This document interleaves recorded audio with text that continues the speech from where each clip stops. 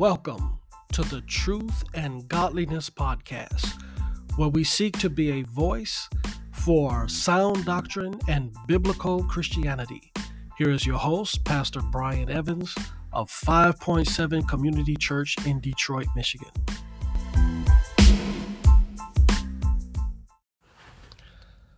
Well, hello and God bless you. And thank you for tuning in again to the Truth and Godliness Podcast with your host, Pastor Brian Evans. I have begun a new short series of episodes on the issue of marriage. And I titled the last episode, Why Christian Marriages Are Struggling and How Can Christian Marriages Improve? And I was led to tackle this subject because I have been noticing that more and more in the last few years, marriage is becoming increasingly more difficult for Christian people. Now, again, on the one hand, it's normal that marriage be difficult. It's normal that there be struggles and challenges within marriage, even for Christian people. Because even though we are saved and we've been renewed by the Spirit, we still struggle with sin. And marriage, being the type of relationship that it is the most intimate and the most personal relationship there is.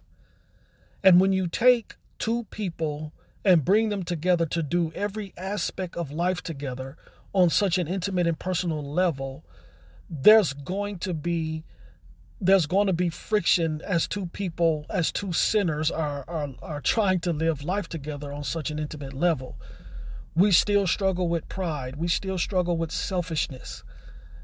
And that pride and that selfishness is going to rear its ugly head in the marriage relationship quite often. And so it doesn't matter how good of a Christian you are, you're going to have challenges in your marriage. And that's natural. However, I'm not referring here to just the natural challenges that we all face in marriage, but I'm talking about real instances where there seems to be a complete breakdown within the relationship, where there's a lack of communication, where there's constant strife and conflict, where there seems to be no love and intimacy, and where there's even serious consideration of divorce. Brothers and sisters, this is not what God wills for the marriages of his people. And so how do we address that? Again, the way to address that is as the way Christians address every issue and every challenge, and that is by the Word of God. Once again, as I said in the last episode, marriage is God's institution. God is the one who ordained, designed, and appointed marriage. And so if we want to understand what marriage is and how it works and what we must do to have a healthy marriage, we need to consider the source. We need to go back to the Word of God. And if you haven't listened to the last episode I did, or the first episode I did on this topic, then I would invite you to go back and listen to the previous episode, because there I dealt with the foundational beliefs about marriage. And I believe that one of the major reasons why so many Christians today struggle in marriage is because they don't have a biblical perspective on marriage. We don't realize just how much our thinking is influenced by the world and by the culture around us. And many young people today get married, bringing presuppositions into the marriage that come not from the Word of God, but from the culture. And that is one of the reasons why so many Christian marriages struggle. And so if you're interested in this subject, I would encourage you to go back and listen to the previous podcast episode. But what I want to do now is I want to address Christian husbands and Christian women specifically.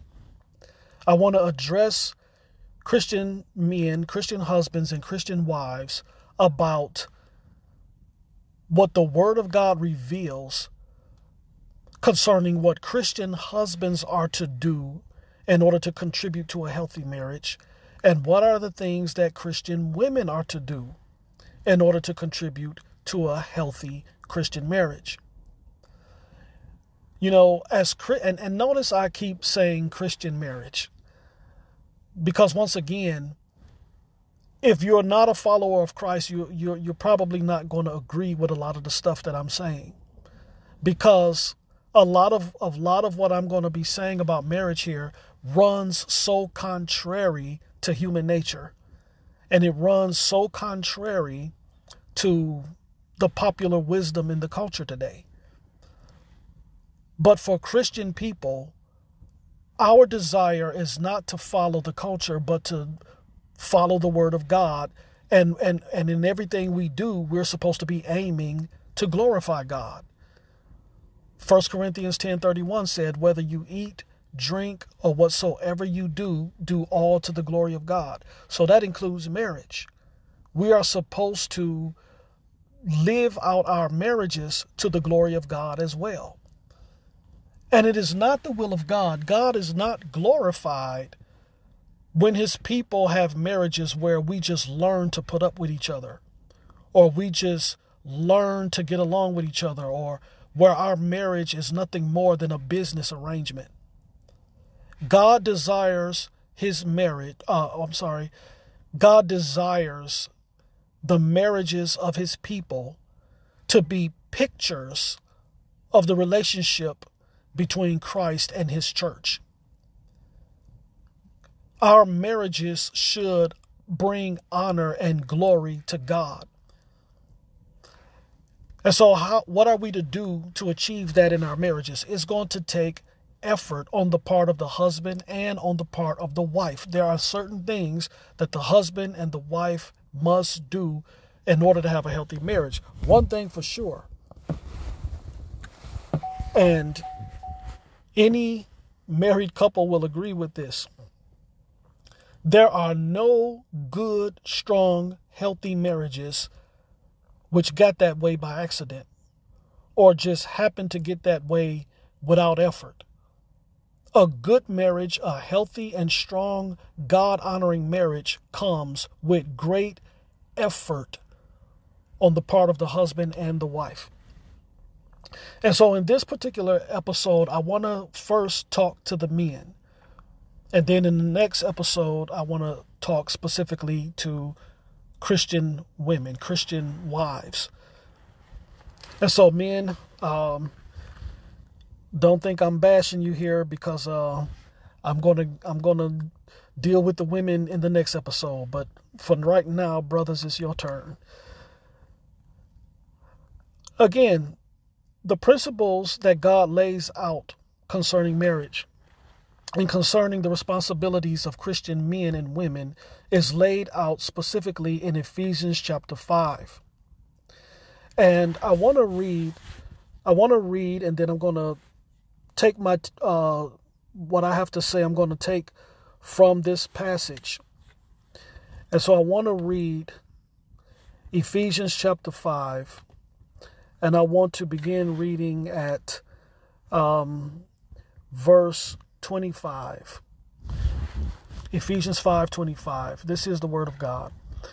Husbands, love your wives, as Christ loved the church and gave himself up for her, that he might sanctify her, having cleansed her by the washing of water with the word, so that he might present the church to himself in splendor, without spot or wrinkle or any such thing, that she might be holy and without blemish. In the same way, husbands should love their wives as their own bodies. He who loves his wife loves himself. For no one ever hated his own flesh, but nourishes and cherishes it, just as Christ does the church, because we are members of his body. Therefore, a man shall leave his father and mother and hold fast to his wife, and the two shall become one flesh. All right. There's a lot in that passage there, a whole lot in that passage. And I want to draw what I'm going to be saying to Christian husbands about what husbands are to do in order to contribute to a healthy, strong, God-honoring marriage. I want to take right from that passage. But first of all, I want you to pay attention to the context that this instruction from Paul is coming in. The context there is he's talking about living the Spirit-filled life. He's talking about what it looks like for Christian people to be filled with the Spirit. And you see that if you back up to Ephesians chapter 5, verse 18. These instructions about marriage, they flow out of verse 18. It says, "And do not get drunk with wine, for that is debauchery, but be filled with the Spirit." And so there is the command there. There's the imperative that we are not to be drunk with wine, but we are to be filled with the Spirit.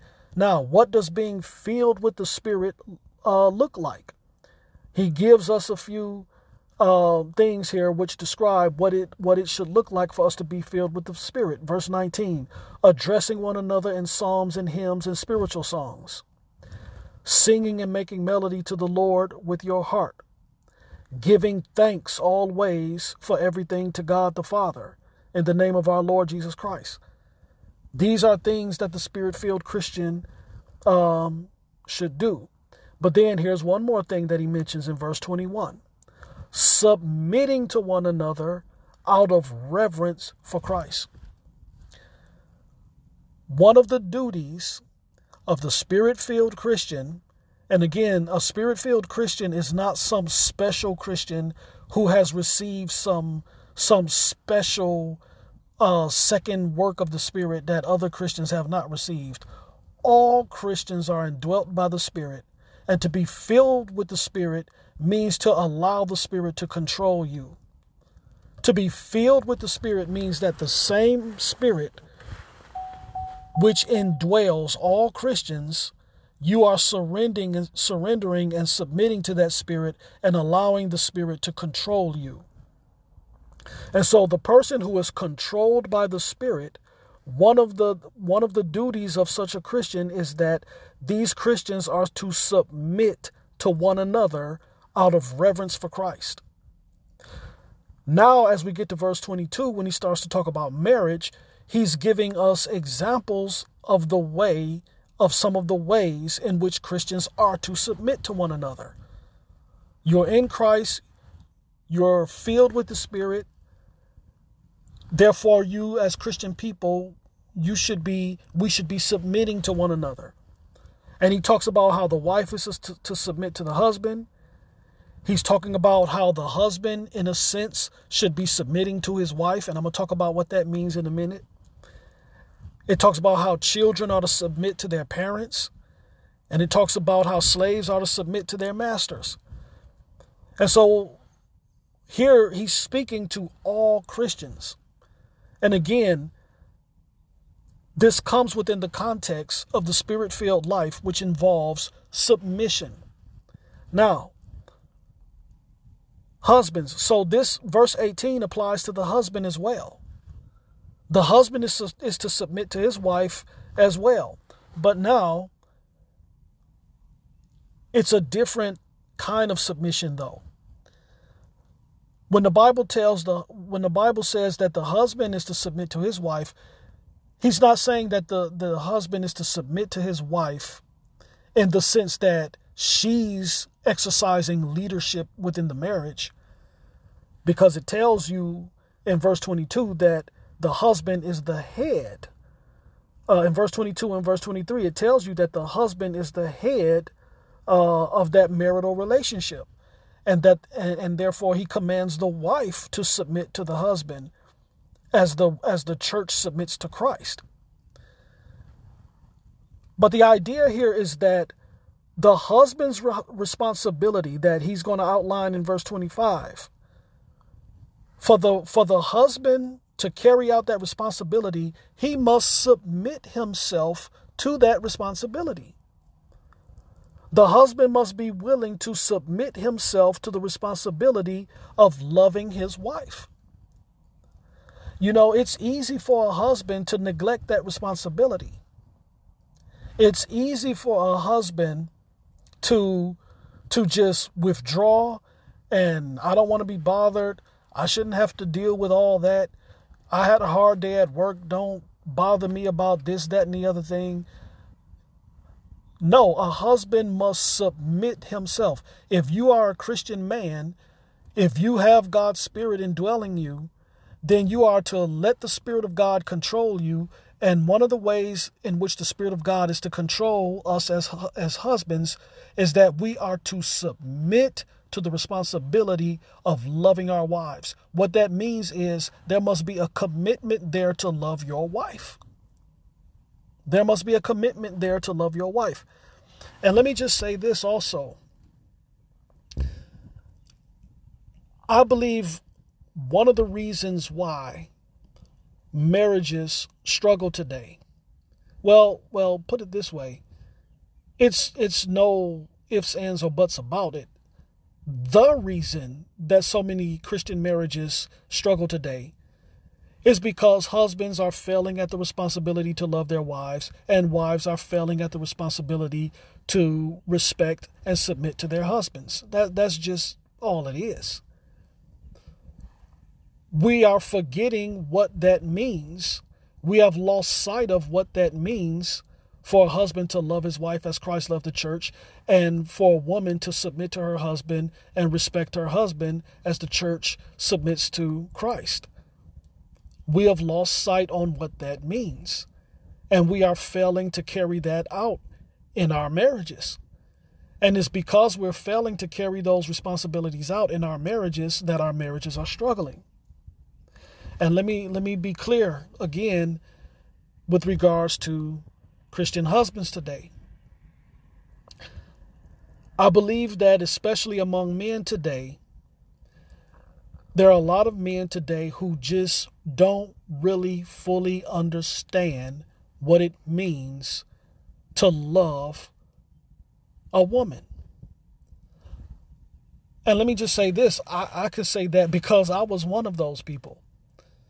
I remember in the early years of my marriage, I didn't really fully understand what it meant to love a woman or to be a good husband, to love my wife.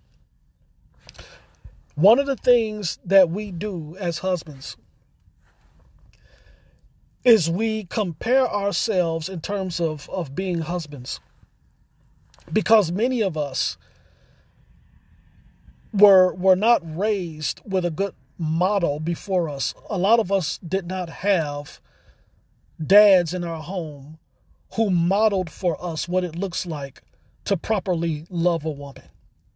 And so we're trying to figure that out on our own. And one of the things that a lot of men do, and I know I was guilty of this, one of the things we do is we compare ourselves to husbands or to men who are worse than us. And so we'll say things like, well, to our wives, we'll say things like, you ought to be happy to have a husband like me. I don't beat you. I don't cheat on you. I'm not out there ripping and running the streets. I go to work every day. I'm paying the bills. You ought to be happy. And so what we do is we compare ourselves to men worse than us. We compare ourselves to the men who are out there cheating on their wives and beating their girlfriends up, and the guys who paying child support to 10 different women, and they ripping and running the streets, and they spending all of their money out in the streets, and they're abusing their wives and stuff.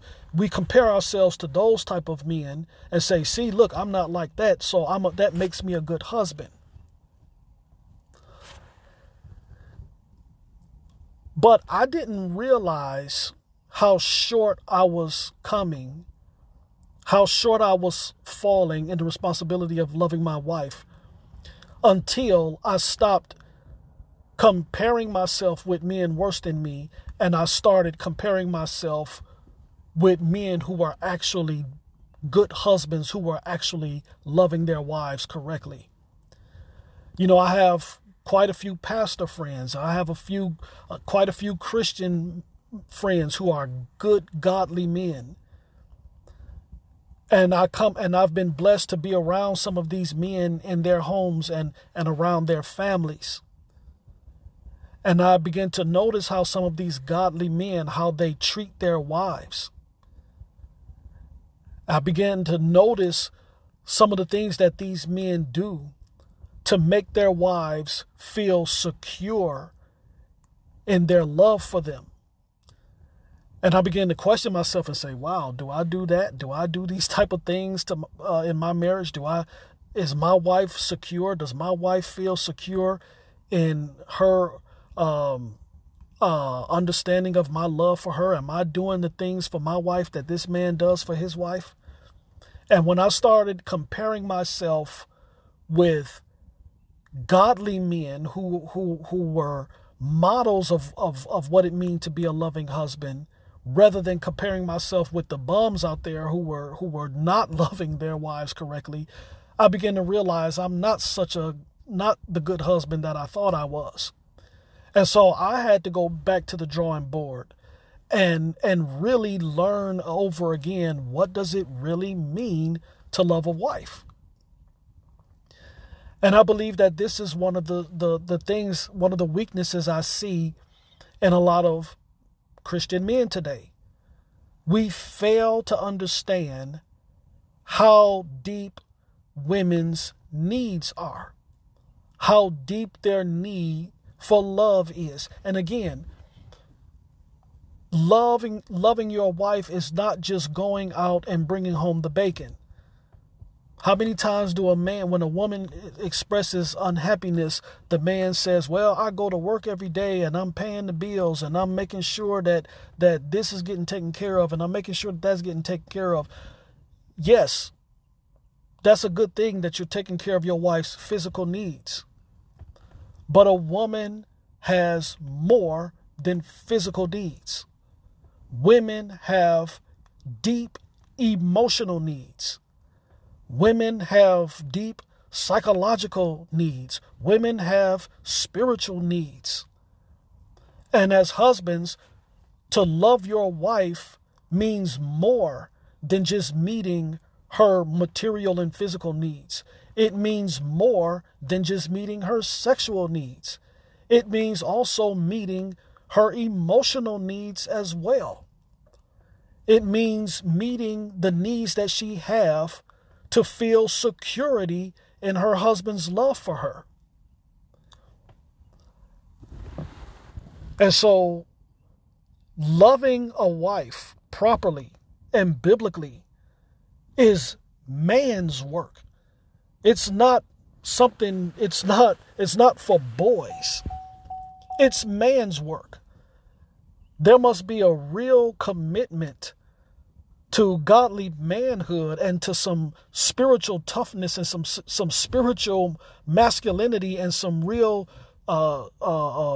spiritual strength that's needed for a man to do what it takes to properly love his wife. And that's why Paul says that we must submit to this. We must submit to our wives in the sense that we have to commit ourselves to doing what it takes to love our wives correctly.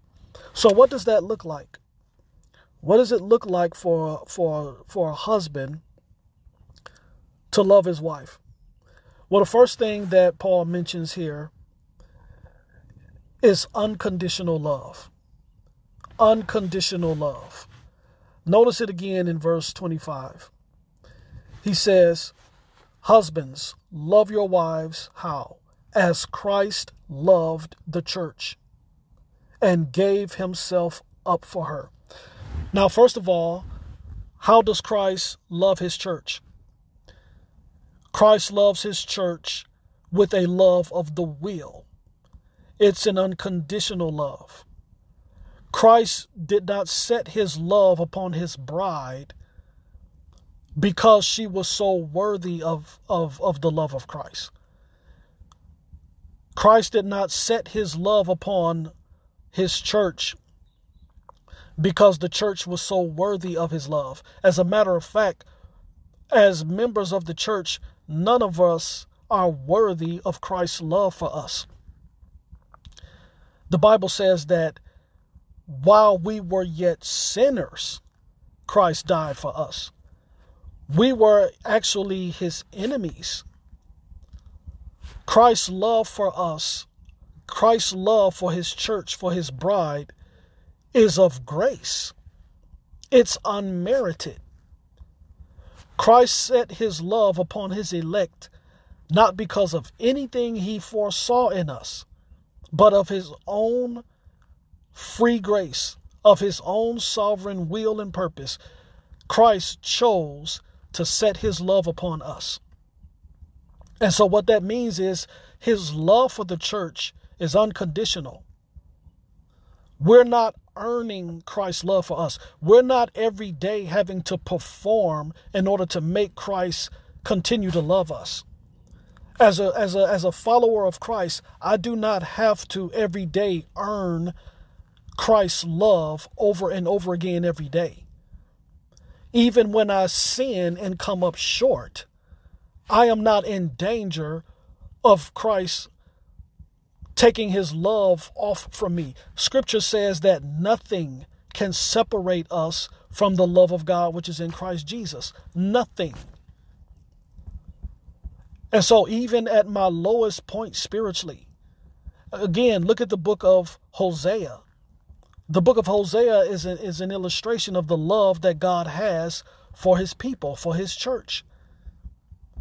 And in the book of Hosea, Israel is portrayed as a prostitute, as a whore who keeps running out and cheating on her husband, and yet the husband keeps coming back to his unfaithful wife and calling her back to him because his love for her never fails. And that's the same thing with Christ in his love for his bride, the church. His love for his church never fails. In the Old Testament, there's the word, the Hebrew word hesed, which is translated in the English Bible by the term steadfast love, or God's steadfast mercy. God's steadfast love, his hesed, is his unfailing love, his loyal love, his covenantal love for his people. Christ has an unfailing covenantal love for his bride, the church. And we do not therefore have to perform in order to win his love or to perform in order to keep his love. Christ loves us for all eternity. And that's the kind of love that the husband is to have for his wife. When the scripture says, husband, love your wives as Christ loved the church, that means my love for my wife, because she is my wife, that love is not conditional. My love for her is a love of the will. And to say that it's a love of the will does not mean that it doesn't involve affection. Because I choose to love my wife for the rest of our lives doesn't mean that affection is not a part of that. A part of that. Yes, I am to love my wife with affection. But my love for my wife is not only based on what I feel for my wife. Because there are times when I don't feel the same way all the time about my wife. There are times when I'm upset at my wife. There are times when I don't want to be bothered. My emotions fluctuate. They go up and down. But my love for my wife is not based on how I feel. I love her because she is my bride, and I choose to love her no matter what. Even when she comes up short, even when she does things that might upset me, no matter what my wife does, nothing can separate her from my love for her. Because Christ calls upon me to love her that way, because that is how Christ loves us. That is how he loves his church. And so what else does that look like? What does that look like? We are to love our wives with an unconditional love. We are to love our wives with a self-sacrificing love.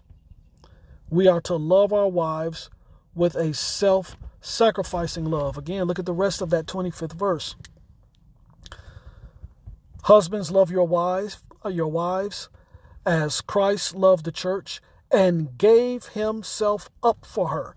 How did Christ give himself up for his bride? By dying for her on the cross. By dying for her upon the cross. Listen, what bigger sacrifice can you give for somebody than to die for them?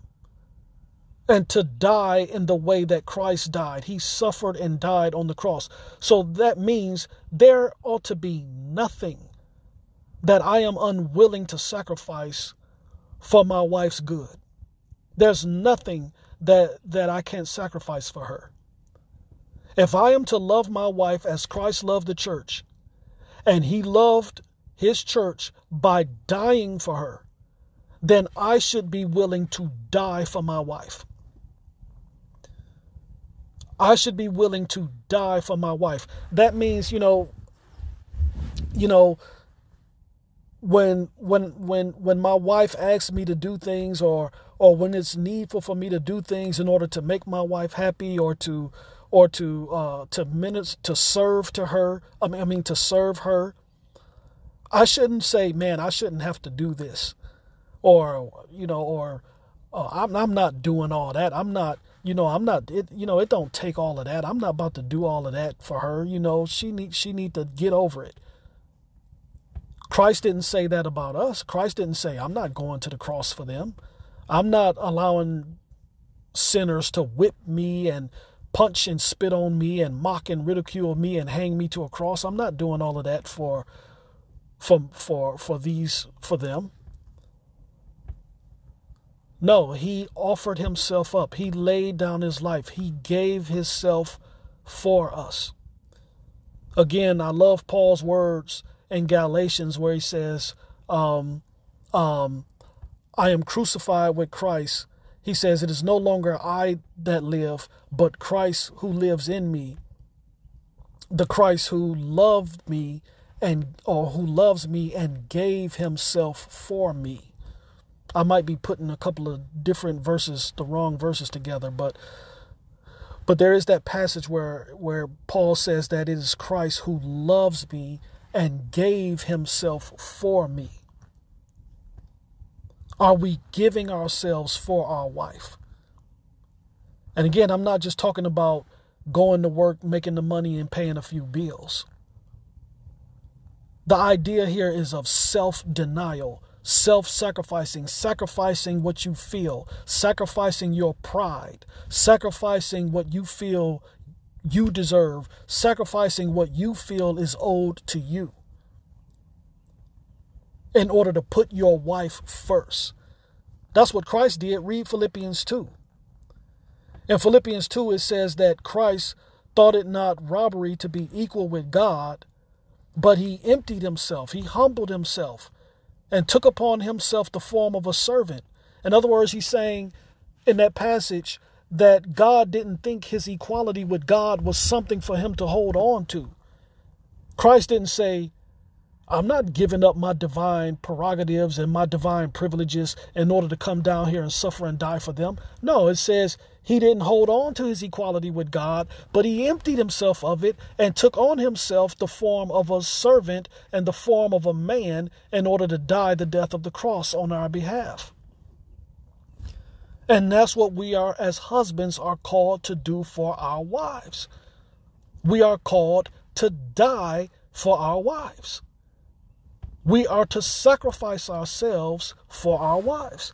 That's what it looks like for a Christian husband to love his wife. So what else does it look like? What else does this love that a man is to show for his wife, what else does it look like? It's a nurturing and a cherishing love. It's a nurturing and a cherishing love. Again, look at verse 26 and 27 of Ephesians chapter 5. It says this, that he might, talking about Christ and his love for the church and him giving himself up for his church, that he might sanctify her, having cleansed her by the washing of water with the word, so that he might present the church to himself in splendor, without spot or wrinkle or any such thing, that she might be holy and without blemish. Notice that Christ laid down his life for his church in order that he might nurture his church, in order that he might promote her growth and well-being. In other words, he sacrificed himself in order that his bride might be beautiful. Notice that he says that he laid down his life for the church in order to sanctify her and cleanse her and wash her with the water of the word, so that he would present her to himself in splendor, without spot or wrinkle. In other words, his love is all about pursuing her good. Christ dies for his bride in order to make her beautiful. And notice the good that Christ is sacrificing for on the part of his bride, first of all, is her spiritual good. He wants to sanctify his bride. He wants to cleanse her and wash her with the water of the word, so that she might be a glorious church without a spot or wrinkle or blemish, but that she might be holy. In other words, as husbands, we should want the best for our wives. And what is best for our wives is that our wives be holy and godly. And that means that we are to do whatever it takes, first of all, for our wives' spiritual good.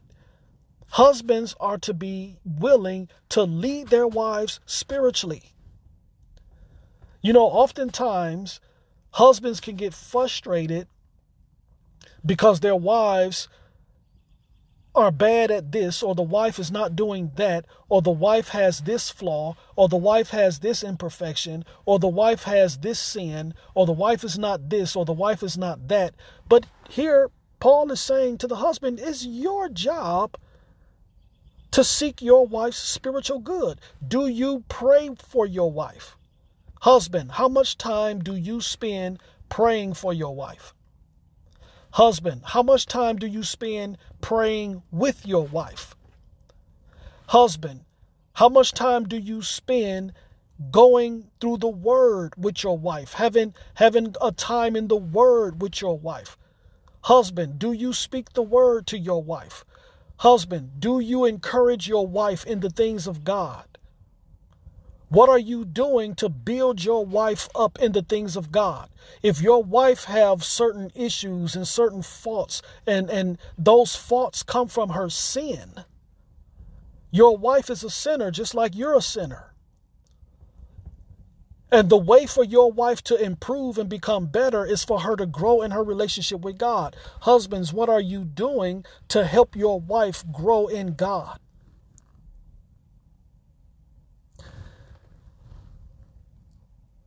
And so the love that the husband has for his wife, it's a nurturing love and it's a cherishing love. Look at verse 28. In the same way, husbands should love their wives as their own bodies. He who loves his wife loves himself, for no one ever hates his own flesh, but nourishes and cherishes it, just as Christ does the church. You see that? Husbands are to nurture their wives. Husbands are to cherish their wives. And that word cherish, it means to protect and care for. The idea, look, no man is cruel and neglects his own body. Every man nurtures and cherishes his own body. We do what our body needs to be comfortable, to be healthy, to be at its best. We're gentle with ourselves. We're patient with ourselves. And it's the same thing. He says, you are to love your wife like she's your own body. You are to nurture and cherish your wife. A man, a Christian husband, is to be committed to caring for his wife. And like I said before, this does not just mean her physical needs. Women have much deeper needs than just to eat and sleep and have clothes to put on. I want you to notice what Peter says in 1 Peter 3 and 7. In 1 Peter chapter 3 and verse 7, it says this: likewise, husbands, live with your wives in an understanding way, showing honor to the woman as the weaker vessel, since they are heirs with you of the grace of life, so that your prayers may not be hindered. Notice what that verse says. Peter says, husbands, you are to live with your wives in an understanding way. In other words, you are to understand your wife. You are to understand and know your wife. And this is the thing I think that so many of us as men, as husbands, struggle with. A lot of times we as men fail to take the time to try and understand our wives.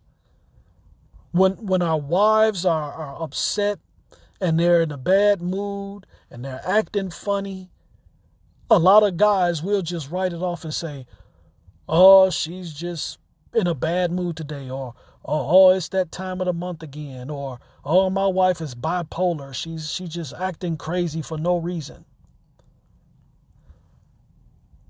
No. Oftentimes when a woman is upset and acting funny, oftentimes there's a deeper reason. There's a deeper reason. A woman may not always tell you why she's upset. And here's another thing that I had to learn too. A woman may not always be able to articulate why she's upset. I remember a lot of times getting into arguments with my wife and making things worse, because my wife was hurt or upset about something, and I'm trying to rationalize, and I'm coming at her with all of this logic, and I'm trying to be rational and logic about stuff, and really she doesn't really understand what she's feeling, and so some of the things she say may not make a lot of sense to me, and so I try to turn it around and make her look stupid, and now all that does is make her feel even worse. And now all it does is make her feel like, well, I can't even talk to you because you're trying to make me look stupid. Oftentimes, we as men, we have to understand our wives and understand what's beneath the surface, what's causing this. And that means we have to pay attention to our wives. We have to listen to them. And I believe that that's what Peter is talking about here when he says, husbands, live with your wives in an understanding way. Don't just write your wife off and say, oh, you bipolar. Don't just write your wife off and say, oh, you just going through something. We need to listen to our wives. And I tell you, I've been married to my wife this year. It'll be 30 years of marriage for me. And there's so much that I'm learning about women that I didn't realize I didn't know, even after 30 years. Men and women are different. Men and women are different. And oftentimes we expect our wives to think the way that we think. I remember my wife and me, we were having a bad time in our marriage some years ago. And I remember a lot of it had to do with there was a situation that was causing my wife a lot of fear and anxiety and stress. And I was trying, again, as a man, what men do, we try to fix things. We want to fix things. And so I kept telling my wife, well, you need to stop letting this bother you, and you need to do this. And you need to handle it this way. And you need to do this. And you need to stop doing that. And you need to do this. And it wasn't working. It wasn't nothing that I told my wife was working. And so I ended up getting frustrated at my wife because she's not listening to me. And my wife was hurt because she felt I wasn't really listening to her and I wasn't really feeling her pain. And so we're both just kind of upset at each other. And what I had to realize was that all the time, what our wife needs from us is not for us to just fix them. A lot of times a woman just needs us to be that shoulder that she can lean on. Sometimes that wife just needs to know that we're in her corner. Sometimes your wife just needs to know that you got her back. Sometimes your wife just needs to know that she is the priority and that you care about what she's feeling and what she's going through. And so it's not always necessary for me to fix my wife. Sometimes I just need to show her that I'm there for you and I've got your back and I'm not going to let anything happen to you. Sometimes I just need to be that shoulder for her to cry on. Again, and see, men, we don't understand that because that's not how we're wired. Men, we don't necessarily need that. We respond to conflict a different way. But we have to realize that our wives are not wired the way we're wired. And so when my wife is hurt about something or when my wife is stressed about something, it's not my place to just force her or tell her how she needs to look at it the way I look at it. She's not going to look at it the way that I look at it because she's not a man. Women are different. Women are different. You know, I remember many years ago, I was listening to a husband and a wife couple doing a presentation on men and women on Focus on the Family. And they were talking about the differences between men and women. And in that talk, they said, you know, if you could compare men and women to food, men are like waffles and women are like spaghetti. Now, waffles, if you notice, waffles, they have those like tic-tac-toe marks on the surface. And the presenters were saying that's how men are. With the tic-tac-toe, you got these separate boxes. And that's the way men are. Men have different compartments. Men are good at compartmentalizing. When a man is at work, he's focused on his work. When a man get off of work and he comes home to relax and chill, he's at home to relax and chill. He's not thinking about work anymore. But also when the husband is in relax and chill mode, he don't want to hear about bad news. He don't want to hear about problems. He don't want to talk about certain things. I just want to sit here and relax and watch the game. You know, a man doesn't let his problems spill over into every area of his life. A man, he got his business stuff in this box. He's got his relax and chill stuff in this box. He got his dealing with the stressful stuff in that box. You know, his play, work and play, he keeps them separate. But women, they said, a woman is like spaghetti. In spaghetti, what you have these spaghetti noodles that are all entangled and intertwined and wrapped up together. And that's the way a woman is. Women don't compartmentalize things the way men do. Women, their emotions are all wrapped up, entangled. They're wrapped up in stuff dealing with the kids, wrapped up in things concerning financial troubles, relationship stuff, stuff that dealing with within the family, sickness in their body that they're dealing with, and all of that stuff they're dealing with at once, and all of it is affecting them. And that's why the woman want to talk about stuff at a time when the man feel like, well, now is not the time to talk about this. And so men can have a tendency to try to tune a woman out because in their mind, they feel like, look, you just stressing and stuff. You need to just chill out and relax. And again, I had to learn that my wife is different from me. And so that means that if my wife want to talk about a sickness that she's having in her body and that she's dealing with, or she want to talk to me about some concerns she have for a family member or something at a time, no matter what time of the day it is, that's part of what it means to die and lay down your life for your wife. That means even if I have had a long day on the job, if my wife needs to talk about something, I'm going to listen to her. And listen, when we listen to our wives, when our wives are talking to us about stuff that's important to them, we need to be all the way present. We can have a tendency of when we're not in the mood to talk, we can get straight to the point and be men of very few words. You know, you ask a man, how did your date go? His answer is what? It was all right. Oh, how did your thing go today? It was all right. And that's it.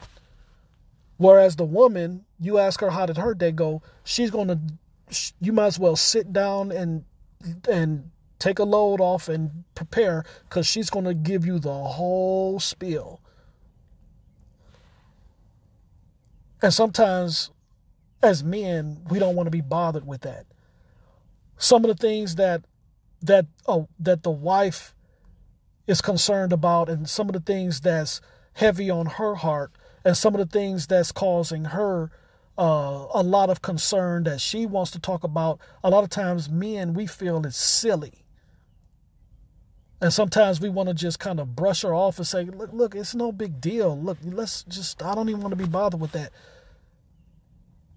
But, I heard something that another pastor was saying recently, and he was talking about how oftentimes the reason why the woman is telling you all of this stuff is she's sharing herself with you. Yeah, maybe it's taken her a long time to get to the point, and she's talking about all of this stuff that you don't want to hear about, but that's her way of sharing herself with you. She's sharing of herself with you. And so rather than trying to rush our wives to get to the point, rather than acting like we don't really want to be bothered with this and don't want to hear it, what we should do is engage our wives and say things like, and what happened next? Okay, and so when you told her that, what did she say? It's the little things like that. Oftentimes, that woman just wants the attention from her husband. That woman wants to know that she is the priority in your life. She wants to know that you adore her. She wants to know that she matters, and she needs to feel it. She needs to know that. And that's the reason why sometimes wives act in ways that we as men don't understand. Maybe what she's doing is trying to say, I don't feel that I matter to you anymore. I don't feel like I'm the priority in your life.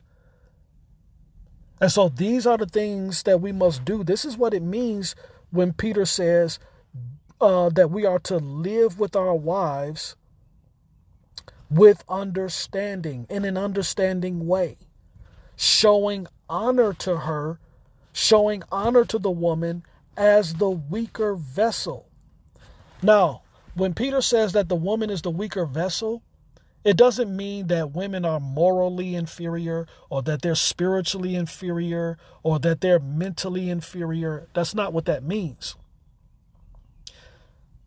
But in essence, I think what Peter means is that women are fragile.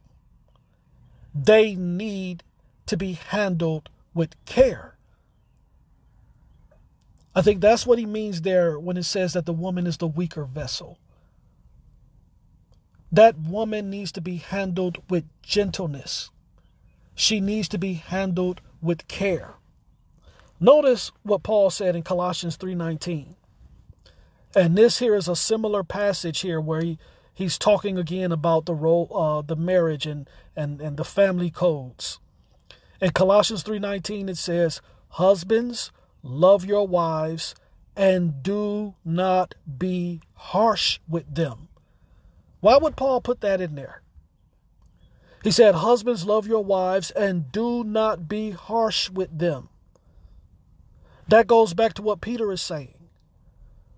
Give honor to the wife as the weaker vessel. We are to handle our wives with care, with gentleness.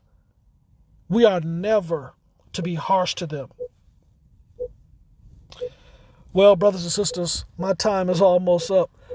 There's so much more that can be said on this, but I will be returning back to this topic next time to conclude this matter and talk about the responsibilities of the wife to the husband. Until the next episode, God bless you, my brothers and sisters. Have a great and godly week.